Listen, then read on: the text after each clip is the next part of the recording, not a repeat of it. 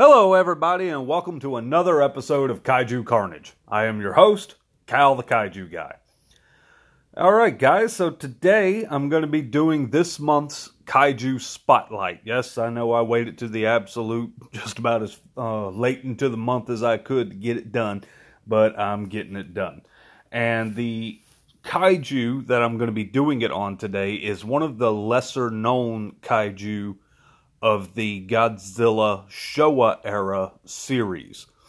Most people think that this particular creature really was just a special appearance here and there, but a lot of people don't know that he is considered to be a legitimate kaiju, has a name and everything in the Godzilla universe during the Showa era. And that kaiju is the giant octopus. I'm a big fan of, well, octopi in general, to be honest with you. I think they're really cool animals. I like getting on YouTube and just watching videos of them do crazy things, like whenever they go through those little itty-bitty holes and everything, and you're like, there's no possible way that thing can fit through there, and I'll be doggone it, they fit through it. And, like, you know, I'm a big fan of the animal. And so, and, you know, not just the animal, but I'm a big fan of them in the mythological sense. Like, whenever you start, like, you know, giant octopus or a giant squid. I know a squid is not an octopus, but, you know, they're in the same family pretty much. But, and, you know, mythological creatures like the Kraken and all of that. I'm a big fan. I'm fascinated by the animal. And so, the fact that there's a kaiju in the Godzilla universe that is a giant octopus, I'm pretty happy about. And keep in mind that the original 1962 King Kong vs. Godzilla was only the second King Kong film I had ever seen, and it was the first Godzilla film that I've ever seen. So, I've literally known about the giant octopus and have been a fan of the giant octopus just as long as I have been a fan of Godzilla. And that's a statement all to itself. But alright guys, gotta jump right into it. The giant octopus, first of all, has a name. It's like, I'm gonna, you know, probably go back and forth because I was not aware of its name up until a few months ago, but so I'll probably still just refer to it as the giant octopus. But its name is Udaku, and that is Japanese, and it literally translates to, you guessed it, giant octopus. So, you know, American translation, his name is giant octopus, pretty much. But officially, as far as Toho is concerned, his name is Udaku. And he's only appeared in 3 different films. His first appearance was in King Kong vs. Godzilla. After that, he appeared in an alternate ending to Frankenstein vs. Baragon, which was alternatively titled here in the States as Frankenstein Conquers the World. And he also makes an appearance in that film's sequel, War of the Gargantuas. And that's it for his live-action film appearances in the Toho universe. So let's jump into it. For King Kong vs. Godzilla, the scene was thrown in very spur of the moment. Like whenever they were writing the script and everything, what all they were going to do, out of nowhere, they decided, hey, let's do a scene with a giant octopus in it. And they was like, okay, sure, we'll go with that. So they went out and they captured several octopi. Like, I think it was 3 or 4. I think it was 4, honestly, now that I'm thinking back, whenever I did the King Kong vs. Godzilla episode. But I think it was 4 that they captured.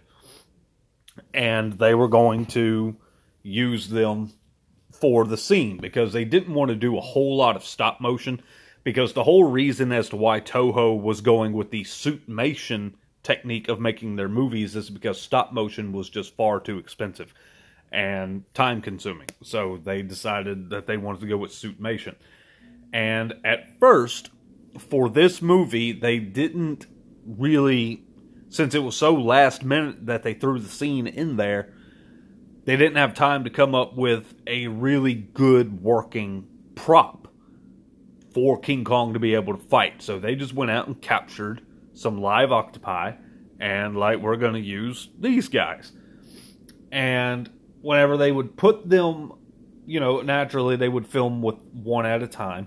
Whenever they would put the octopus on the set to try to get it to move or try to get it to do anything, what they wanted it to do, they were having a terrible time. The octopus, it wouldn't move, it wouldn't even try to get away. It would just kind of lay there lifeless. And if you're an animal lover, like this next part is probably going to make you a little sad. You know, animal rights was a different thing back in the 60s. It wasn't near as like a big deal as it is nowadays. Especially in foreign countries, it wasn't that big of a deal. And to try and get this thing to move, they poked it with sticks and would try to get it to move. They threw water at it, like just constantly throwing water at it from a bucket to get it to move. They even tried cigarettes. They would light a cigarette. If one of them was smoking, they would like put the cigarette out on the octopus to see if they could get it to move, and it just wouldn't. And so finally they found two ways to get it to move. Both of them are, you know, it's still kind of sad. One of them is that they would blow hot air on it, just a jet stream of hot air, and make the octopus very uncomfortable, and so therefore it would move to try and get out of the stream of the hot air, and they would just, you know, they would shut off the air, and as it was moving and everything, then that's whenever they would start filming. And another thing that they decided to do was to shine a very bright light on the octopus to get it to move, and same thing. It would get tired of the light being up in its eyes or something, and it would try to crawl away. They would shut off the light, they would begin filming. That's why in King Kong vs. Godzilla, if you're watching it, there are one or two scenes where it looks like the octopus is reaching for something, like it's reaching its tentacles out, like kind of towards the camera. It was actually trying to like stop some of the hot air, or well, they didn't have the light on whenever they were filming, because, you know, you would have been able to see that the big light was on, but it was reaching out to the device that they were using, blowing the hot air, trying to block itself. It was trying to block the air from hitting it, and it's pretty sad. And so after they got done filming the sequences with the live octopi, they released all of them back into the sea, except for one, and he became dinner that night. So keep that in mind whenever you're watching that movie, that whenever that particular scene comes up, that's about 3 or 4 different octopi that you're watching, and one of them gets eaten. And, you know, it's sad knowing what they went through, because I'm also an animal lover, and, you know, I don't know, it just bums me out, so. But, so that was it for filming with the live octopi. And now, after that, naturally, there's a scene where King Kong picks up the octopus and, you know, holds it for a while. It's making it seem as if the tentacles are latched hold to, King Kong's back and his head and all of that kind of stuff, and he slams it down. Obviously, that was a prop that was made. It was thrown together very, very quickly. You can actually see, whenever King Kong is holding it, that to give it the look of being a little bit more slimy or wet, as octopi are, they just put a plastic bag over it, and it couldn't be more plain as day. Like, even whenever I was a little kid, being 5 years old and watching that movie for the first time, was just kind of looking at it and be like, why does the octopus have a bag on its head? You know, it didn't make a whole lot of sense to me. But, you know, that's how they did it. So, and, you know, Kong slams it down and it slowly crawls away. And that's the only time that we see Mr. Odaku in King Kong versus Godzilla. Now, the next time he shows up was for Frankenstein versus Baragon. Like I said earlier, it was released here in the States as Frankenstein Conquers the World. It was an alternate ending. So, like, there's a pretty good chance many of you have never known that this scene existed. But basically, what happens with the scene is it's at the very end. Frankenstein is by the water. And it's in a kind of like a mountain region area. And the octopus comes out of the water. It grabs hold of Frankenstein. Frankenstein battles it for a while. And it's trying to drag him back into the ocean so he could, obviously eat him. And Frankenstein, he puts up about as good of a fight as he could. But, they made the prop that they made. This octopus was significantly larger than the one that King Kong went up against. Like, this thing was huge. Like, this would absolutely be what sailors would have called a kraken back in the day. Like, it was massive. It dwarfed Frankenstein. You can Google pictures of it. I'll probably post them on my Facebook later on just to show the difference in size and all of that. But man, it was huge. And so it grabs hold of Frankenstein, and despite Frankenstein putting up the best fight that he could, it drags him down into the water, seemingly to his death. And that was just an alternate scene. Now, the prop itself was made with a wire mesh frame, and it was covered in foam, and then it was coated in sawdust and latex. And the frame was removed after everything had hardened. They went in and removed the frame so that it would give the prop more of a squishy kind of appearance to it, instead of just being like, this big, sturdy, thick thing with a metal frame underneath it. And this movie, like Frankenstein Conquers the World, it was a co-production between a UPA. It was a American production company. And so an American producer, the whole reason why the scene was put in there was an American producer came to Ishiro Honda and said, I want an octopus scene in there, because he really liked the octopus scene in King Kong versus Godzilla. And so he said, I would like to have one in this movie. And Ishiro Honda wasn't too thrilled about it. He thought it was kind of silly. Like, the setting that they were in, it was a lake, it was a mountain region. He's like, it doesn't make a whole lot of sense for an octopus to be here, but if that's what you want, I'll go ahead and do it. So they built the prop, they filmed the scene, and all of that. But after the scene was done, like, Ishiro Honda he just wasn't about it. He, like I said, he already didn't care for the setting of it being in the mountain regions and all of that. And so he was just like, man, no. He's like, I'm not using this. And so he just cut it from the film. And we got the ending that we all know and love. However, the film accidentally got aired. The scene accidentally got aired on television in Japan in 1971. Like, people tuned in just to watch Frankenstein versus Baragon, because that was the title that it had in Japan. And the ending that they had known for a little while, like, all of a sudden it's been replaced with this giant octopus scene. And so now the cat's out of the bag. People know that the scene exists. They've seen it a little bit.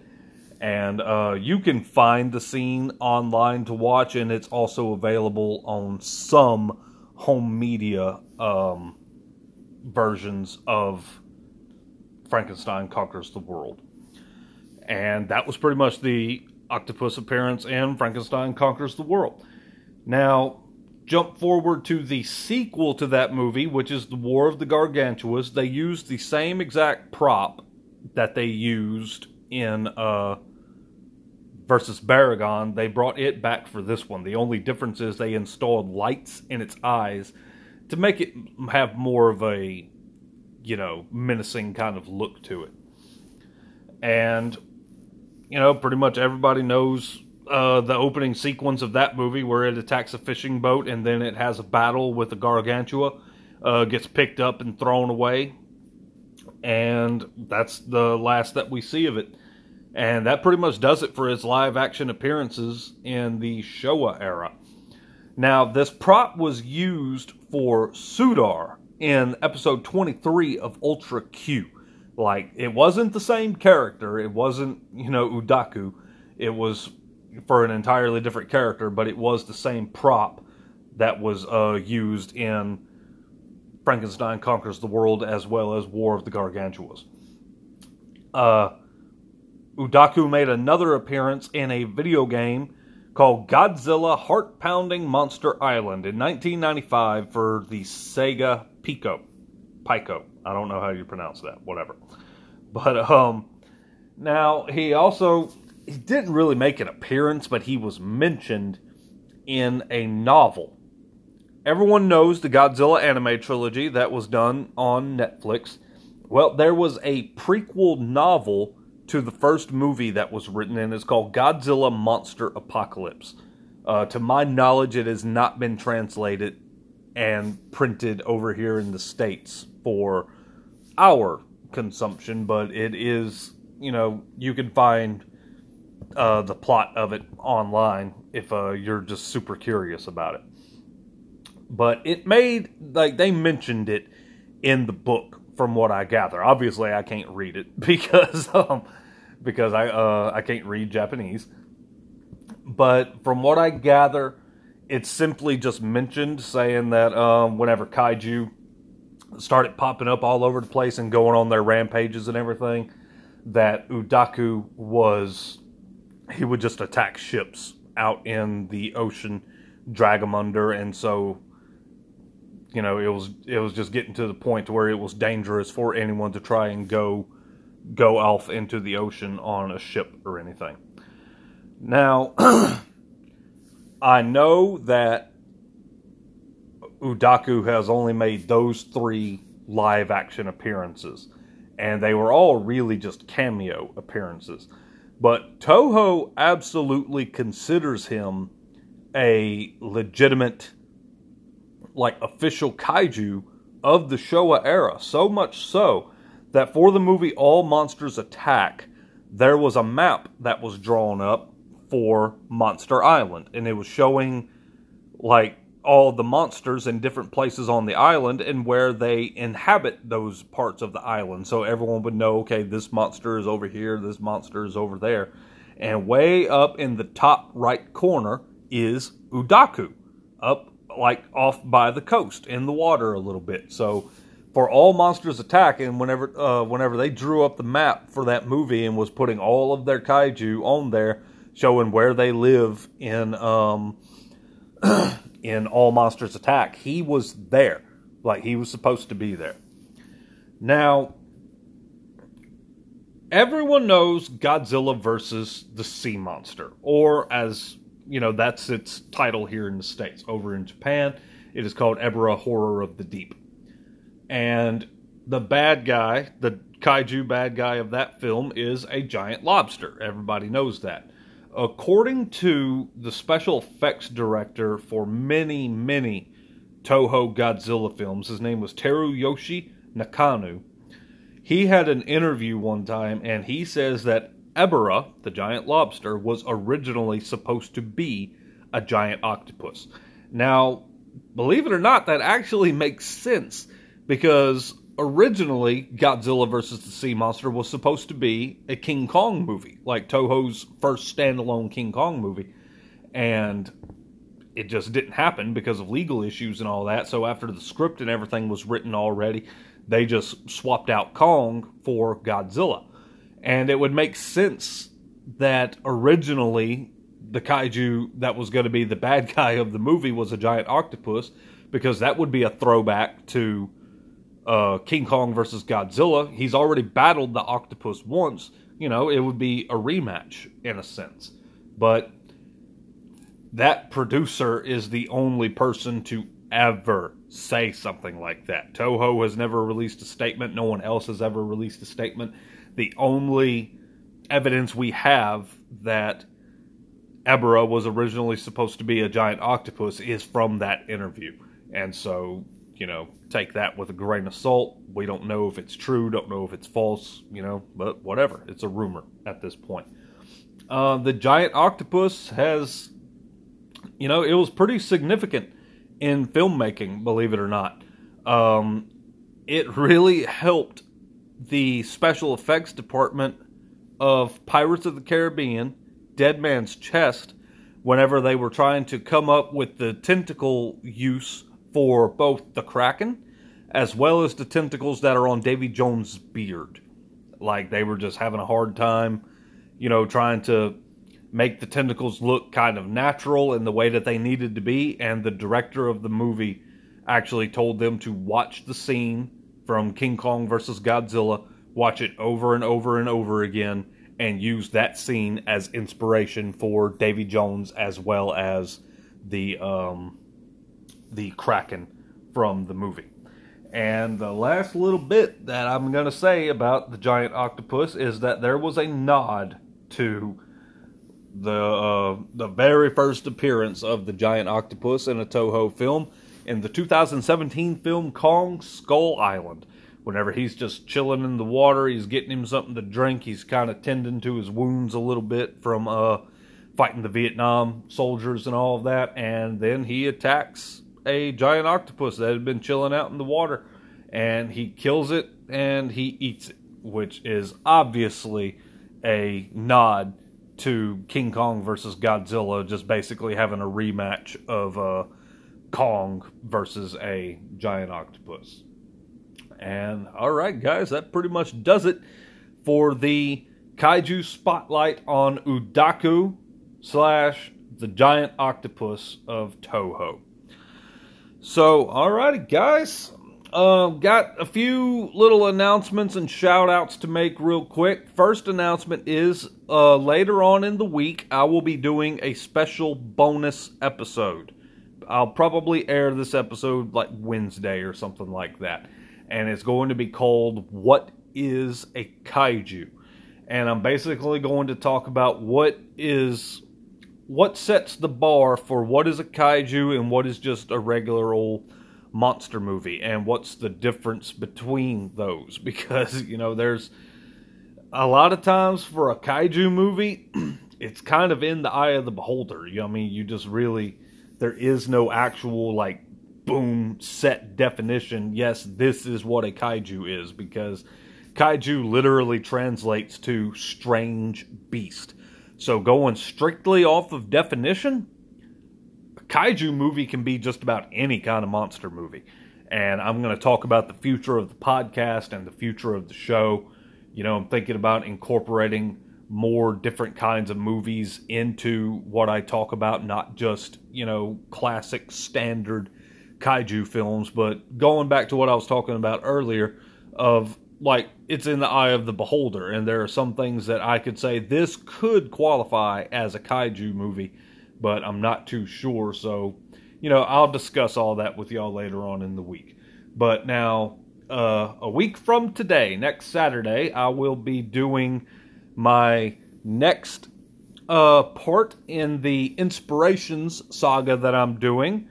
And this one, believe it or not, is not an inspiration of King Kong or Godzilla. It is a movie that was inspired by the Beast from 20,000 Fathoms, which is one of my favorite kaiju films of all time. And the movie I'm going to be doing is The Giant Behemoth. I'm a big fan of this movie. I've watched it quite a few times. It's a fan favorite. I know lots of people that have seen it, not just because they like kaiju movies, but because they like classic black and white films and all of that. And so I'm very excited to do it, and I hope you guys are too. Giant Behemoth. So, next is, guys, if you listen to my podcast, I'd very much appreciate it if you would go and leave a review on Facebook or on Apple Podcasts or whatever it is that you listen to it on, or if you've had more exposure to it on, whatever platform you mess with it on. I would very much appreciate a review or a rating that you could give. Like, you know, I'm knocking on 1,300 total listens for the podcast, and I have 2 ratings on Apple Podcasts. And so, you know, like, I would just like to have more. I want to know what you guys think of the show. I want to know what you guys think of how I run the Facebook page. Like, I want to know. I've been getting a crazy amount of messages from you guys lately. Like, you guys are, you know, you're sending me fan art. You're telling me things that your kids are into. You're sending me pictures of the drawings that you yourself have done. And guys, keep it up. I love it. I love that stuff so much.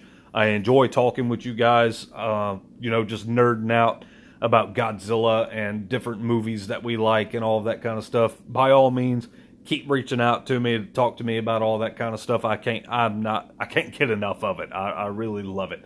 And I appreciate each and every one of you for listening to the show, showing me the support that you do on the Facebook page and all of that.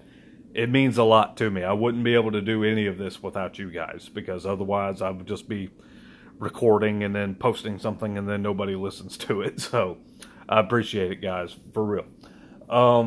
If you haven't liked me on Facebook yet, just go on ahead and search me up. It's Kaiju Carnage, a Godzilla / King Kong podcast.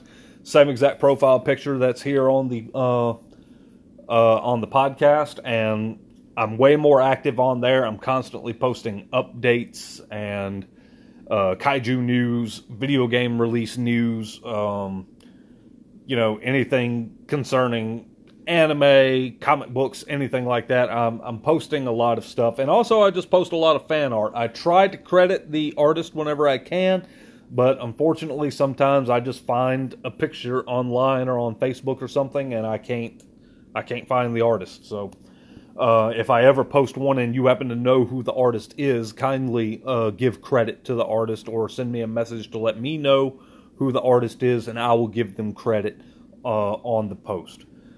So, all right, guys, thank you for tuning in to this episode. We got 2 episodes coming up this week, one Wednesday and one Saturday. What is a kaiju and the giant behemoth? So, thanks for listening, guys, and we'll catch you all next time. This is Cal the Kaiju Guy, signing out.